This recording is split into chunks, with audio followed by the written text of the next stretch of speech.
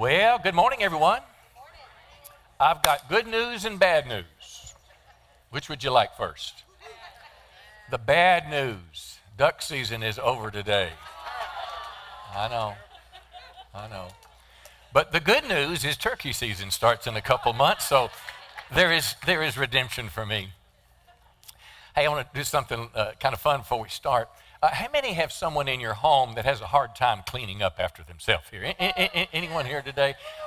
Listen, this is worth coming to church, what I'm about to show you. I have a little 30-second instructional video that will help you to the nth degree. Take a little look here. Good job. All right, go get that. It's my grandson. Cleanup is a two-handed process. Both hands. Don't be distracted. All right, clean up. Good job. Okay, can you go get that? Not yet. He'll be happy to come by your house for a small price of $19.95 and help you with any cleanup jobs that you have. Hey, I'm glad you're here today. We want to finish the series, In Search of Significance. We started the first Sunday in January. Can you believe the last one is here already? By significance, I mean that our life will have lasting meaning, that there is something about my life that will live on after me, that there is an eternal significance. And friends, the way we find this eternal significance is very clear in the Bible. It's by serving the Lord with our time, talent, and treasure. I joke about my hobbies a lot and things that I love to do and have fun, but you know what? None of that is lasting. But what you do for Christ will last forever. Now, from that foundation, I want to move ahead to the book of Revelation, Revelation chapter 7, to a scene in heaven. It was John the Beloved, one of the disciples. He was exiled to the island called Patmos, and he had this vision of the last days. It was given originally to 7 churches in Asia Minor, but there were things yet to come, and even today yet to come. And in this vision of the future, notice John says this, after the vision I looked, and there was a great number of people, so many that no one could count them. They are from every nation, every tribe, every people, every language of the earth. This is why in Matthew 28, Jesus told us to go into all the world and share the gospel. And notice all these people standing before the throne. This is the throne of God. And before the Lamb, that's Jesus, wearing white robes signifying the righteousness of Christ and holding palm branches in their hands. And they're shouting in a loud voice, salvation belongs to our God. And it's that word salvation or saved that I'm going to focus on a lot today. Salvation to God who sits on the throne and unto the Lamb. Now, many commentators believe this is a picture of the people that have come out of the great tribulation on the earth and they're now in heaven. But here's my question to you. How did they get there? Why did they go to heaven? There's just kind of an assumption on the earth. You know, I think there's a little book written that all good dogs go to heaven or something like that. There's just, even people that don't really believe or practice, everybody believes everybody's going to heaven, but it's not true. How did these people get there? Well, friends, I'll give you one very simple answer. Someone told them about the Savior, and then they began to believe and follow Jesus Christ. Someone told them there was one that could save them from the penalty of their sin, and they believed in Jesus and followed him. Now, I want to read another scripture that intertwines with that one, Romans chapter 10. It gives this promise, and then it asks 3 questions. The promise is this: everyone who calls on the name of the Lord will be saved. In other words, everyone that looks to Jesus, everyone that believes in him, and there's that word saved. But then he asks 3 questions. How can they call on him to save them unless they believe in him? For you see, even Jesus said, John 3:16, for God so loved the world that he gave his only begotten Son, that whoever would believe would not perish, but have everlasting life. Then he asked another question, can they believe in him if they've never heard about him? But then he asked a question that comes home to me, how can they hear about him unless someone tells them? And that someone, friends, is us. People can't be saved from the consequences of sin without a Savior. And the most eternally significant thing that you and I can do is to tell another person about the Savior, Jesus Christ. Let me say that again. And you're searching for significance, for your life to matter. The most significant thing you can do with your life is to tell another person about the Savior, Jesus Christ. And today I want to talk to you in a very personal level about your personal witness for Christ. There is somehow a misnomer in the Christian world that the guys on this side of the pulpit do the work of the ministry, and the guys on that side of the pulpit come and listen and then go have a good life. Not true. My role, the Bible says, as a pastor, as a teacher, is to equip you for the work of the ministry, is to teach you things that will help you be spiritually strong and successful in life. And today I talk about your personal witness in Christ, which simply means helping more people go to heaven. I'm going to tell you why it's important to every Christian. Hopefully through the life of Paul, I can inspire you in this. But then I want to help you in a very practical way how to start this conversation to tell someone about the Lord. What do you tell them once you talk to them? And I don't know about you. Now, my personality, I'm a little bit of an introvert, and I have a little shy side. Anybody else? The rest of you? How many liars are here today? Can I see the hand of every liar? Yeah, okay. All right. I'm a little on the shy side, and particularly when it comes to talking to someone about Jesus.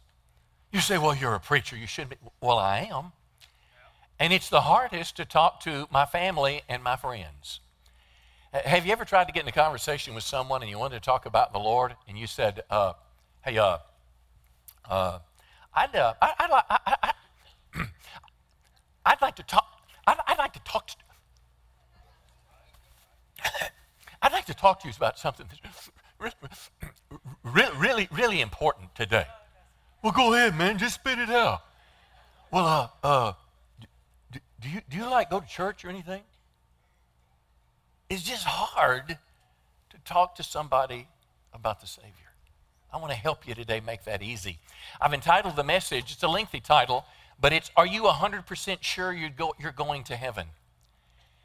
Because if you think about the fact that every human being that has ever lived on the face of the planet will spend eternity in a real place called heaven or a real place called hell, doesn't it make sense that I as a Christian should want to do everything I can to populate heaven? Yeah. Shouldn't I as a Christian want to do everything I can to make sure not only my family, my friends, but even my enemies experience the love of God so they can spend eternity in a real place called heaven? Well, I'm going to teach you how to do that this morning. Acts chapter 16 is where I want to begin, about a guy that was a lot like us. His name was Paul, and Paul had this habit of telling others about the Savior wherever he went. And it wasn't like he went out like years ago in church. It was popular to have a night, and you would go, knocking on doors, or you would do street witnessing on Tuesday nights. It was not like a little segment of his life where he would set aside an hour to talk to someone. It was just a natural part of his life. And I want you to step into the story. Acts chapter 16, he's in this city in Philippi. Paul and Silas met a slave girl who had a spirit that enabled her to tell the future. Now, the Bible teaches, you and I see signs that say psychic hotline, or, $20 and they'll read your future, or palm readers. I mean, no, that's a bunch of malarkey. But yet there are demonic spirits that can somehow tell the future and speak to people. Well, there was a girl here, and she had the ability to tell the future. Well, she's following Paul, and she's shouting, "These men are servants of the Most High God. They've come to tell you how to be saved." Now, you would think that would sound pretty good, but Paul got a little bit out of shape out of it. But let me explain why. This phrase, Most High God, if you're there in this Gentile world they lived in, that referred to the god Zeus. God Most High was not the Christian God, the true God. It was referring to Zeus. This meaning of how to be saved, or the way of salvation, that wouldn't have been clear to the people that were listening, because in the Greek culture, in the Roman world, there were many, many saviors. The emperor himself declared himself a savior of all people. So Paul got irritated with the girl because what she was saying was true, but it was misunderstood by the people that didn't know Christ. And he was afraid that Jesus might be perceived as just another of the many gods that were there among the Greek culture. Now look at verse 18. Paul got so exasperated, he turned and he said to the demon within her, "I command you in the name of Jesus Christ to come out of her." Now, secular culture today doesn't believe in demons and angels and spirits. They don't believe in God. Their starting place is all of what we see. It's in the natural. If it can't be quantified or put under a microscope, it's not real. But the Bible teaches us that there is a real spiritual world. There is an unseen world that's out there. And how many know if somebody's afflicted by a demon, you can't counsel it out. You cast it out in the name of Jesus. I pray to God would give us that kind of spiritual power in the church, because the world is filled with people they don't know what to do with. They don't know what to do with serial killers. There's a spirit of murder that's in our land. Violence. People are driven by violence. I mean, there's so many things that have this demonic sense about them. But anyway, he speaks to this spirit. It leaves her, and you'd think people would be happy, but her master's hopes of wealth were shattered, so they grabbed Paul and Silas, dragged them before the authorities, and the city officials ordered them stripped and beaten. Now, when I was a little boy, I would get a spanking with a little switch. It would turn your bottom red, but it wouldn't hurt. Well, they got spanked with boards that were like, let's say, as thick as 1 or 2 fingers. It had some flex to it, but it would bruise. So they're beaten, they're thrown in prison. Actually, it says the inner prison in stocks. So they're in the darkest place. I mean, no HBO TV. You know, there's no 3 times a day for meals. There's creepy crawlers crawling on your feet. It's not a nice place. But here's what I want you to see they're doing in verse 25. At midnight, they're singing and praying hymns to God. Now, this is the oddest thing, and here's what I want to suggest to you. I would be wanting my lawyer, wanting my wife to hold my hand. Are you with me today? I would be complaining, but here they were. They saw it as a captive audience to tell people about Jesus. And what they were doing is they were in their prayers and testimony and in their singing, giving a vocal witness to all the people that were there. Well, suddenly God shows up. It's a massive earthquake. Chains literally fell off the prisoners. The doors come open. The jailer runs to the dungeon, falls down trembling, and asks this most interesting question. He said, "Sirs," say it with me, "what must I do to be saved?" What must I do to be saved? And they replied to him, "Believe in the Lord Jesus, and you will be saved." There's the word again. They shared the word of the Lord with him, with all who lived in his household, and then he and all his family are baptized in water immediately. That's what happened in the New Testament. Commit your life to Christ and baptize in the water. Let me go back to the big question. How did the jailer know to ask Paul about being saved? You ever thought of that? How did he know? Well, I want to suggest to you that the most likely answer is that Paul, through his testimony, through his singing, through his praying, was actually witnessing to the people that were around him. Telling people about Jesus was a constant way of life for Paul. And as I look at my life, I'm 61 now. I know I don't look it, but when I was in my 20s, I came to Christ at 19, I was much more of a fiery witness for Christ. I would talk to anybody and everything, whenever I went. It's almost like when I've gotten older, I've lost some of that. And I want more of that to come back. I want to have a greater burden for my neighbors. I want to have a greater burden for people in Walmart. I want to have a greater burden because how many know everybody's going to either heaven or hell? And we could be the person in the middle. Now, why again, though, is this so important to Paul? Why would a guy wrongfully imprisoned and hurting care about other people? Let me tell you unequivocally, it's because he knew that eternity, heaven, hell are real. Jesus Christ himself looked into the future at the day of judgment, and Jesus said, some will go into eternal punishment, but the righteous into what? Eternal life. Jesus taught us that there's a real place called hell. It was prepared for the devil and his angels, but the Bible says those that reject Christ as their Savior will go there and they'll spend there all eternity. I don't know about you, but there's nothing in this life that doesn't finally come around. If you have a dentist appointment and he's going to pull a tooth in a week, it seems like every day you can't wait, and finally he pulls it and it's over and you're healed and you're on with your life. But eternity is forever. And there is no change. And when I was a young man listening to rock and roll, there was a highway to hell. Well, there is a highway to hell. People would say, in hell, I'll party with my buddies. We're going to get high. No, you're not. Hell is a place of darkness. It's a place of torment. It's a place of such pain where there's grinding and gnashing of teeth. It's a real place, but you can save someone out of it. I guarantee you, if a crisis happened, if someone was having a seizure in the church service, every medical person in this room would go to them and try to help them. If on your way home a house was on fire and you knew people were in there, you'd go and try to help them get out.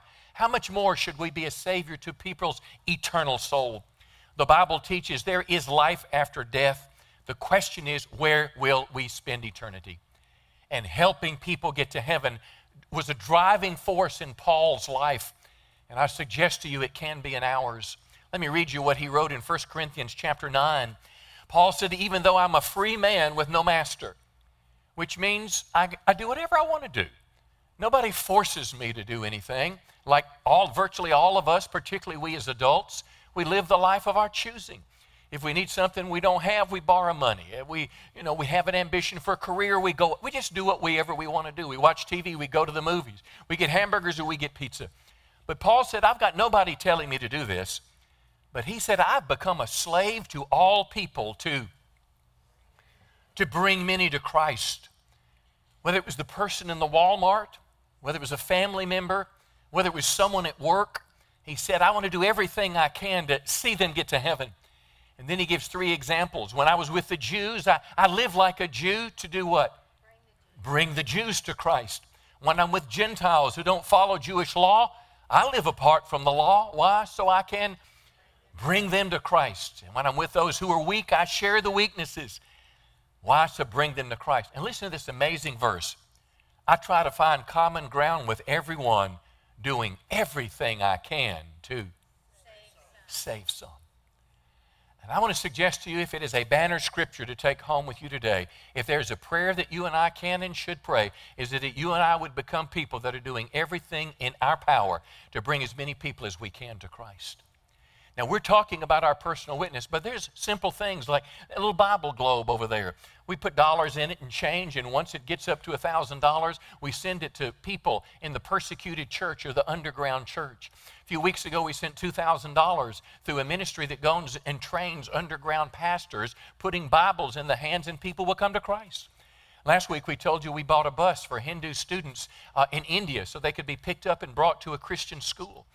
We do all these things so people will make steps to Christ. Paul said, though, in verse 23, I do everything to spread the good news or the gospel and to share its blessing. Let's dig a little deeper. What is the gospel? And why is it called good news? Paul tells us very clearly, 1 Corinthians 15, he says, I want to remind you, brothers, of the gospel or the good news I preached or I shared to you, by which you are being. Now that's this key word I'm going to explain in a moment. And then he tells us what the gospel or the good news is. I delivered to you of first importance that which I also received, that Christ died for our sins according to the Scriptures. The first and primary thing of this good news is that Jesus died in my place. Jesus died not because he was a criminal, but he died because I had a sin problem. And the Bible says, while I was yet a sinner, Christ died for me. He took my place. It's like I have a car payment and I can't pay it, and they're coming to repo my car, and someone comes up and writes a check paid in full. That's good news. He was buried. That's the punishment. And then the third thing, he was raised on the third day. In other words, he came back to life after he died, which gives every one of us in this room hope for eternal life after we die. I read an article this week, and I did a radio spot about it. It was about a man, and he has a technology company, and he believes that he can put our soul on a microchip. He's going to put your soul on a microchip, and then they're going to put it in another human body, and you'll be able to live forever. And I wish I could tell him, I could say, that's not the way you live forever. We die because of sin. It is a problem. Our problem is sin. It's like a terminal disease. Last night, someone came forward for prayer, and they said, I have leukemia. My wife was diagnosed with cancer 5 years ago. She's cancer-free, praise the Lord. But when you hear the diagnosis, it carries with it the assumption of death. If people die for cancer, sin is worse than cancer. All of us have sinned, and sin separates us from God. The reason we came in this place today and worshiped an unseen God is because in the Garden of Eden, when Adam sinned, it put a wall of separation between us. But one day we'll see God face to face. You see, sin separates us from God, and sin will send people to hell. But the good news is Jesus rose from the dead, and he opened the door to eternal life. It's as if when Jesus died on the cross, he took the judgment for my sins. He was judged so I wouldn't have to be. On Judgment Day, when I stand before God, it's as if when they call my name and I'm there standing before God, Jesus will stand in front of me as my advocate, as my attorney, saying, no, I'm representing today. I took his sin. I died in his place. See, this is why this is good news. Romans 5:8 says, God shows his love for us. While we were still sinners, Christ died for us. And this is why the Christian religion is different than any other religion in the world. Jesus said, I am the way, definite article, the truth, the life. No man comes to the Father but by me. It is the cross that takes the penalty of sin unlike any other religion. Now, I want to go back to the question we've been asking all along. What does it mean to be saved, and why is it so important? To be saved, by the most simple definition, is to be spared from eternal judgment. You will not hear about hell, unless somebody cusses, but you won't hear about hell, you won't hear about sin on Fox or CNN or MSNBC. It's not in our culture, but it is in God's vernacular. And to be saved is to be spared from eternal judgment. The power of sin and hell is canceled when you believe and follow Jesus Christ. In Noah's day, when Noah was on the earth, Noah begged a generation. He begged people for 100 years that they would come to God. And that ark was a saving picture of Christ. And Noah and his family went in the ark. The flood came and the door shut, and they were spared. They were saved. And that's the same salvation that God wants to bring to all of us. So with that broad background, I want to get very practical the last few minutes, and we're going to have a little fun. But I want to tell you how to start a conversation to lead someone to Christ. Most of us never start the conversation. Most of us, if we do, we stumble around like I did earlier, and we can barely get it out of our mouth. But I'm going to tell you through 3 simple questions how you can get right to the point without being offensive. And here's the first question. Go ahead and put it up. It's very simple. Oh, I'm sorry. It's on this. Next question. No.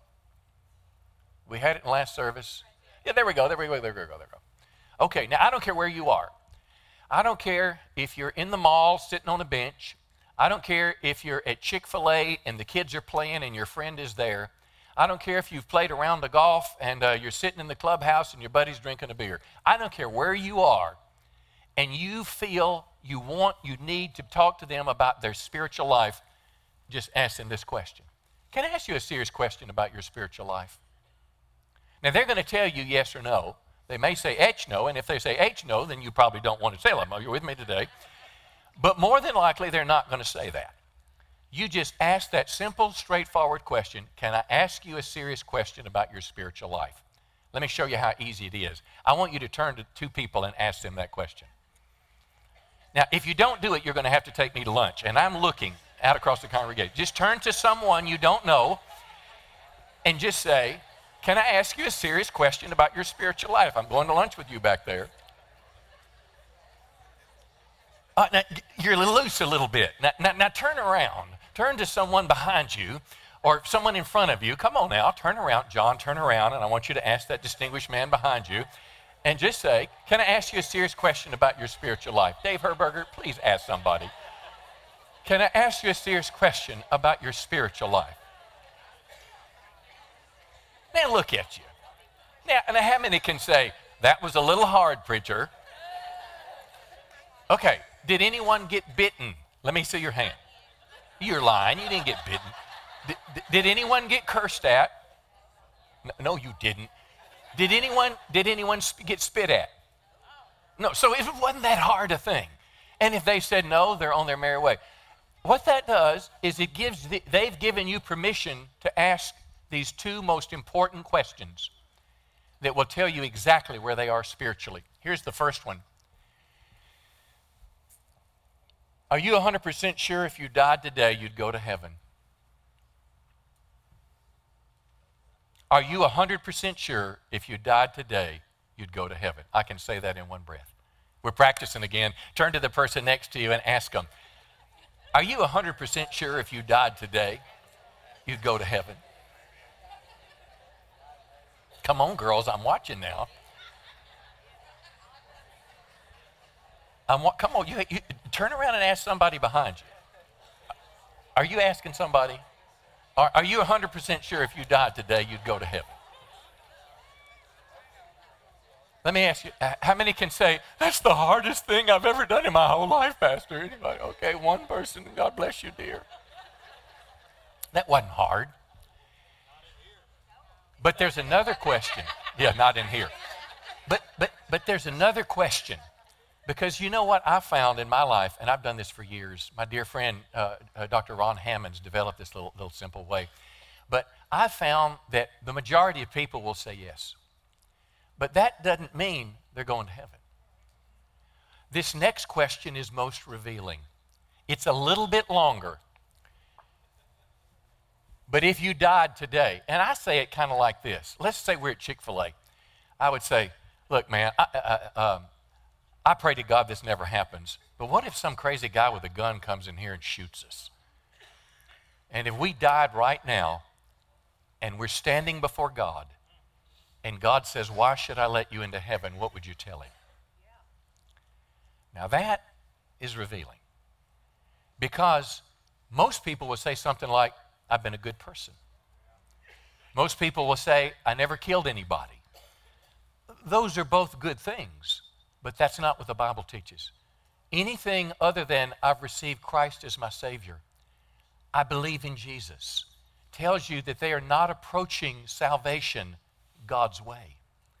Now that's a little tougher question. If you died today and are standing before Jesus and he says, why should I let you into heaven? What would you say? You have to take 2 breaths on that, but guess what I want you to do now? Do it again. I want you to practice that question. This is the last one. You never have to come to church here again, but this morning I want you to do this. Come on now, turn around, ask somebody.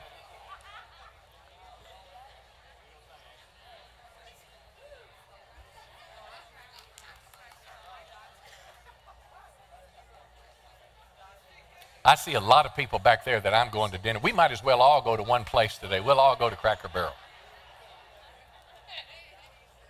All right. Now, arguably, it was a little bit uncomfortable. And by the way, all these notes verbatim, or you can download them if this is important to you. But can you see where we're going with this? If I really care about people's eternal soul, I'll do something. I have a lot of regrets in my life. I remember when I was in the Navy many, many moons ago, and again, I'm ashamed to say it, but I was more on fire for personal witnessing than I am today. I want to do that more. But I remember this one guy, he was a petty officer first class, and I was third class, so I was intimidated by the guy a little bit. And I really felt this burden, and I thought it was the Lord, but I was just scared to talk to the guy. And this is a true story. That guy got in an accident and he died. And I felt like I should have been one to kind of stand in the gap. So there's nothing more important than this. But here's the question. You got your little cards? All right. So what if now, mind you, you asked them for permission. Can I ask you a question about your spiritual life? And they told you something other than the biblical answer. And you simply say then, can I tell you what the Bible says? Well, guess what's on the back of this card? Now, the front part's got some cool things about the church, but guess what's on the back of this card? It's a plan of salvation. And the most simple thing you can tell them, what's it say? Problem, what's next? Consequence, what's next? Solution, and then what? Decision. Let's look at these together, and you can leave the card up if you're able to. But here's the problem. The problem is we've all sinned. You know, you've told me you're a good person and being good is great, but how many sins does it take to make a sinner? It only takes one. And to sin is to violate God's commands, and everybody's broken them. But here's what you don't hear in our culture. There's consequence for sin. Our culture says, eat, drink, and be merry, for tomorrow we die. Well, after we die, there's nothing in the culture. But the consequence for sin, listen, is not good. Romans says that the wages of sin is death. And death, you might tell them this. This sin is why people die physically, but this word death also refers to spiritual death. It is a separation from God in a real place called hell. And don't be embarrassed to say that. Jesus taught more about hell than he did about heaven because it's real and there's a consequence. But the solution is good news. The solution is, and you'll see it there, is that Jesus died for our sins. And it quotes Romans 5:8. God showed his great love for us by sending Christ to die while we were still sinners. Now, that's a phrase that a lot of people know, but I make it personal, and here's what I say. I say, let me give you an example of what about it means that Jesus died in my place. Does anyone remember the shooting at Outback a few years ago where those people, 3 people, were murdered by a former employee? Well, chances are real good, I didn't follow the case, but chances are good that that guy that did the murdering is going to end up in Houston on death row. And in Texas, you reach the end, it's over. But imagine if I had murdered someone. And this is what you're telling the person at Chick-fil-A. Imagine if I had gotten angry at someone and I murdered them and I killed them. And I'm guilty. And I go to jail. I'm convicted. I've gone through all the appeal processes. And I'm sitting in an electric chair. Now, I don't know how they do it now in Houston, but imagine the electric chair. I'm strapped in. They're waiting for that midnight hour. And Jesus Christ walks in the room. And everyone is shocked beyond measure. And Jesus looks at me, knowing what I've done wrong, and said, would you like for me to die in your place? Well, naturally, hey, get me out of here. Jesus comes over and he takes the shackles off my hands. I get up. And then Jesus sits down. He looks at me and he says, strap me in. And then Jesus looks at the warden and said, I want you to pull the switch. I love him so much, I'm going to give my life in exchange for his. And the warden nods, hits the switch, Jesus dies. And then the warden looks at me and said, you're free to go. Someone else paid the penalty for your crime. Well, this is what it means. The solution is good news, that Jesus died on the cross, that God loves us. He took our place. Now the decision, and if you've never done this, I promise you, this will be one of the coolest things you will have ever done in your life. This person's already given you permission to take them this far. Let's go to the decision.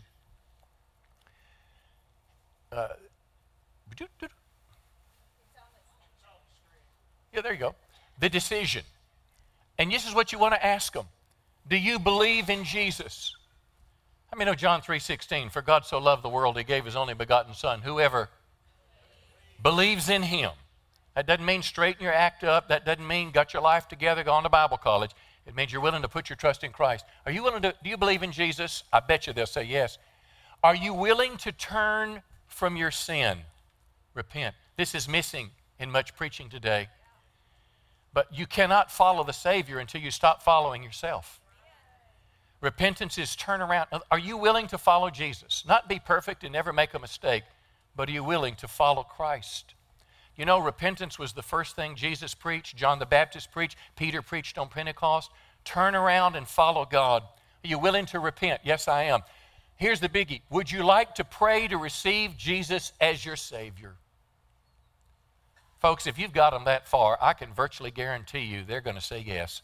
And before you know it, you're bowing your head and somebody is being born again.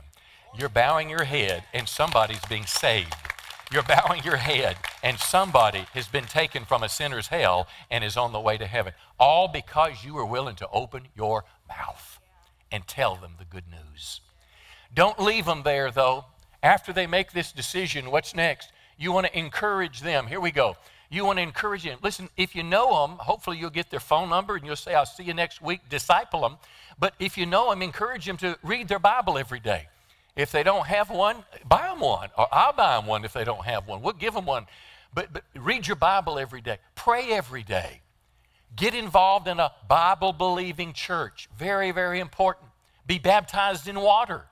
and then tell others what Jesus has done for you. I want to tell you, if you've done that, man, and that person heads off on that course, you've just set a rocket ship in orbit. And that's exactly what listen, somebody just gave me a Gideon New Testament with all those scriptures that I shared with you. I wrote my name in the back of that thing, and then I connected myself with a group called the Navigators, and before I know it, I was a Christian on fire, living for God, and here I am 40-something years later, still doing it because somebody shared Christ with me. Come on, give the Lord a good hand. He's worthy of praise. Now I'm going to close with this. Remember our scripture? The promise that everyone who calls on the name of the Lord will be saved. But it asks the question, how can they believe in him if they've never heard about him? And how can they hear unless someone tells them? Well, my friend, you and I are that someone. And there is nothing more significant that you can do with your life to make an eternal impact than tell someone about the Savior.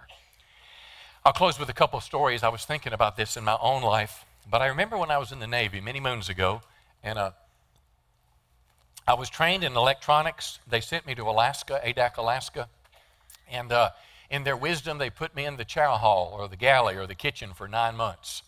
And I remember I was back there, and I was this nobody. It was called an E2 back then. I was nothing, and there was a third class. He was just a bigger nothing, but he was my boss in the kitchen. And I'll never forget, his name was Sparks, his last name. And I can see his face right now. He had a mustache, dark brown. And have you ever heard the phrase, cuss like a sailor? This is Sparks. Everything was GD this and GD that and blah, blah, blah. Well, before you know it, we brought milk into the cafeteria area in like these square cardboard containers. They had like 10, 15 gallons. They were huge. And we had this cart we were pushing along, and the cart wheel quit working. It kind of hung up or something. Well, the milk almost fell off. He went into this tirade, GD the milk. And I said, Sparks, if God damned that milk, what would we do with all that spoiled milk? And he looked at me, and he said, oh. But what it did is it pierced his heart. And a few days later, we're kneeling down together in one little storage areas, and he committed his life to Jesus Christ. I'll see him in heaven. Just a couple years ago, one of our neighbors, I have a habit every Christmas, every Easter, I go through my neighborhood, and I put little church invites in everybody's box and invite them to church. Well, this one house, a policeman lived there, a former policeman. He had Rottweilers, scary kind of deal, and, I asked him if he'd like church. No.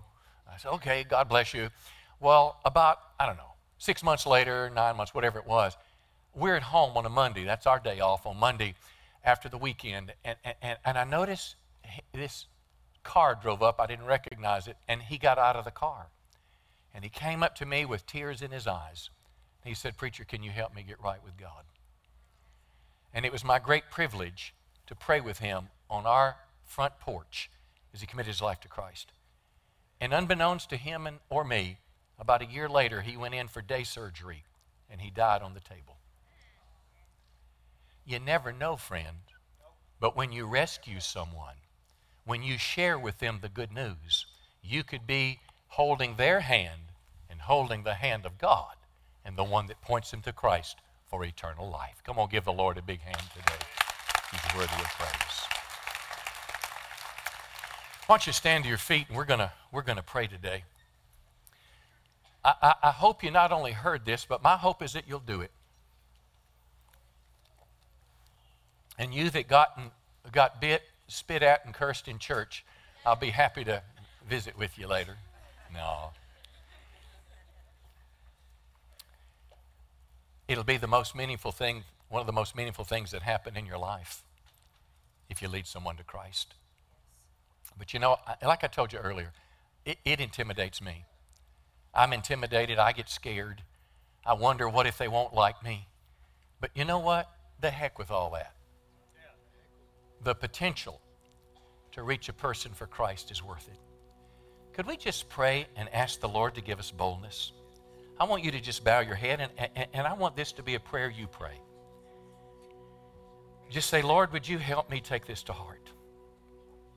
Would you help me be burdened for lost people? Help me have a burden for people that need Christ. And Lord, would you give me opportunities and boldness to ask them a simple question. Can I ask you a serious question about your spiritual life? Holy Spirit, you promised us in Acts 1:8 that you'd give us the Holy Spirit to give us power. And we're asking specifically that power was to be a witness. And I want to ask you to just reach out to heaven and just say, Lord, would you anoint me as a witness for Christ? That I would boldly and unashamedly tell people about my Savior. Help me, Holy Spirit. Don't let me miss the greatest chance for significance in my life. Amen. Listen, next week we're going to start a series about healthy relationships. It'll help you if you're married, help you if you've got kids, your close friendships. But before we close today, we normally have a prayer time in the middle of service, but we had communion. So we're going to have one last song, and I'm going to invite our prayer team to the front. And if you have a prayer need for anything, there'll be someone here to talk to you. But I want to specifically ask you today, this has been a message very much to Christians. But maybe earlier when we asked the question, are you 100% sure you'd go to heaven if you died today? Maybe you couldn't say yes. And this whole service then could really be about you. About helping you make the step to Christ. I'm not asking you to join a church. I'm simply trying to point you to the Savior, Jesus Christ. When I was 19 years of age, I was joining the Navy, running away from my problems. And a Gideon came at lunchtime, and he gave all of us sailors going to boot camp a Bible. And the words of that back of that Bible I read are the words that I shared with you today. It changed my life. See, I was at a place of life where I was trying to find happiness. I was 19. I found that relationships didn't do it. Alcohol didn't do it. College didn't do it. Being on a college scholarship, playing football didn't do it. Something was missing. It was kind of like a God-shaped hole in my heart. And what that man did is told me how to fill that hole. He told me that I needed to ask God to forgive me for my sins and listen, turn my life and follow Him. And maybe that's what you need to do today. Maybe you feel right now that I'm talking directly to you. Well, can I tell you, friend, that's the Holy Spirit. Maybe there was a time in your life where you walked closely with Christ and you've got away from Him. Whatever the case may be. But if today is a day you want to get right with God, we would be honored to pray with you. And I'm going to ask you, and they start playing just a second, if this is you and you need to commit your life to Christ, you need to receive Him as your Savior, and you're ready to begin to follow Him, I'm going to ask you to take a very bold step and just slip out of your chair and meet someone at the cross. They will not embarrass you, but they will pray with you and they'll help you with this greatest step of your life. So let's go ahead right now, begin to sing that song. Our prayer team is coming to the front. If you need prayer for anything, prayer team, come on up here right now. But most importantly, if you need to get right with Christ, if you need to receive Jesus as your Savior, slip out of your chair and Pastor Cole will meet you there and he'll pray with you. I love you. Thanks for coming today.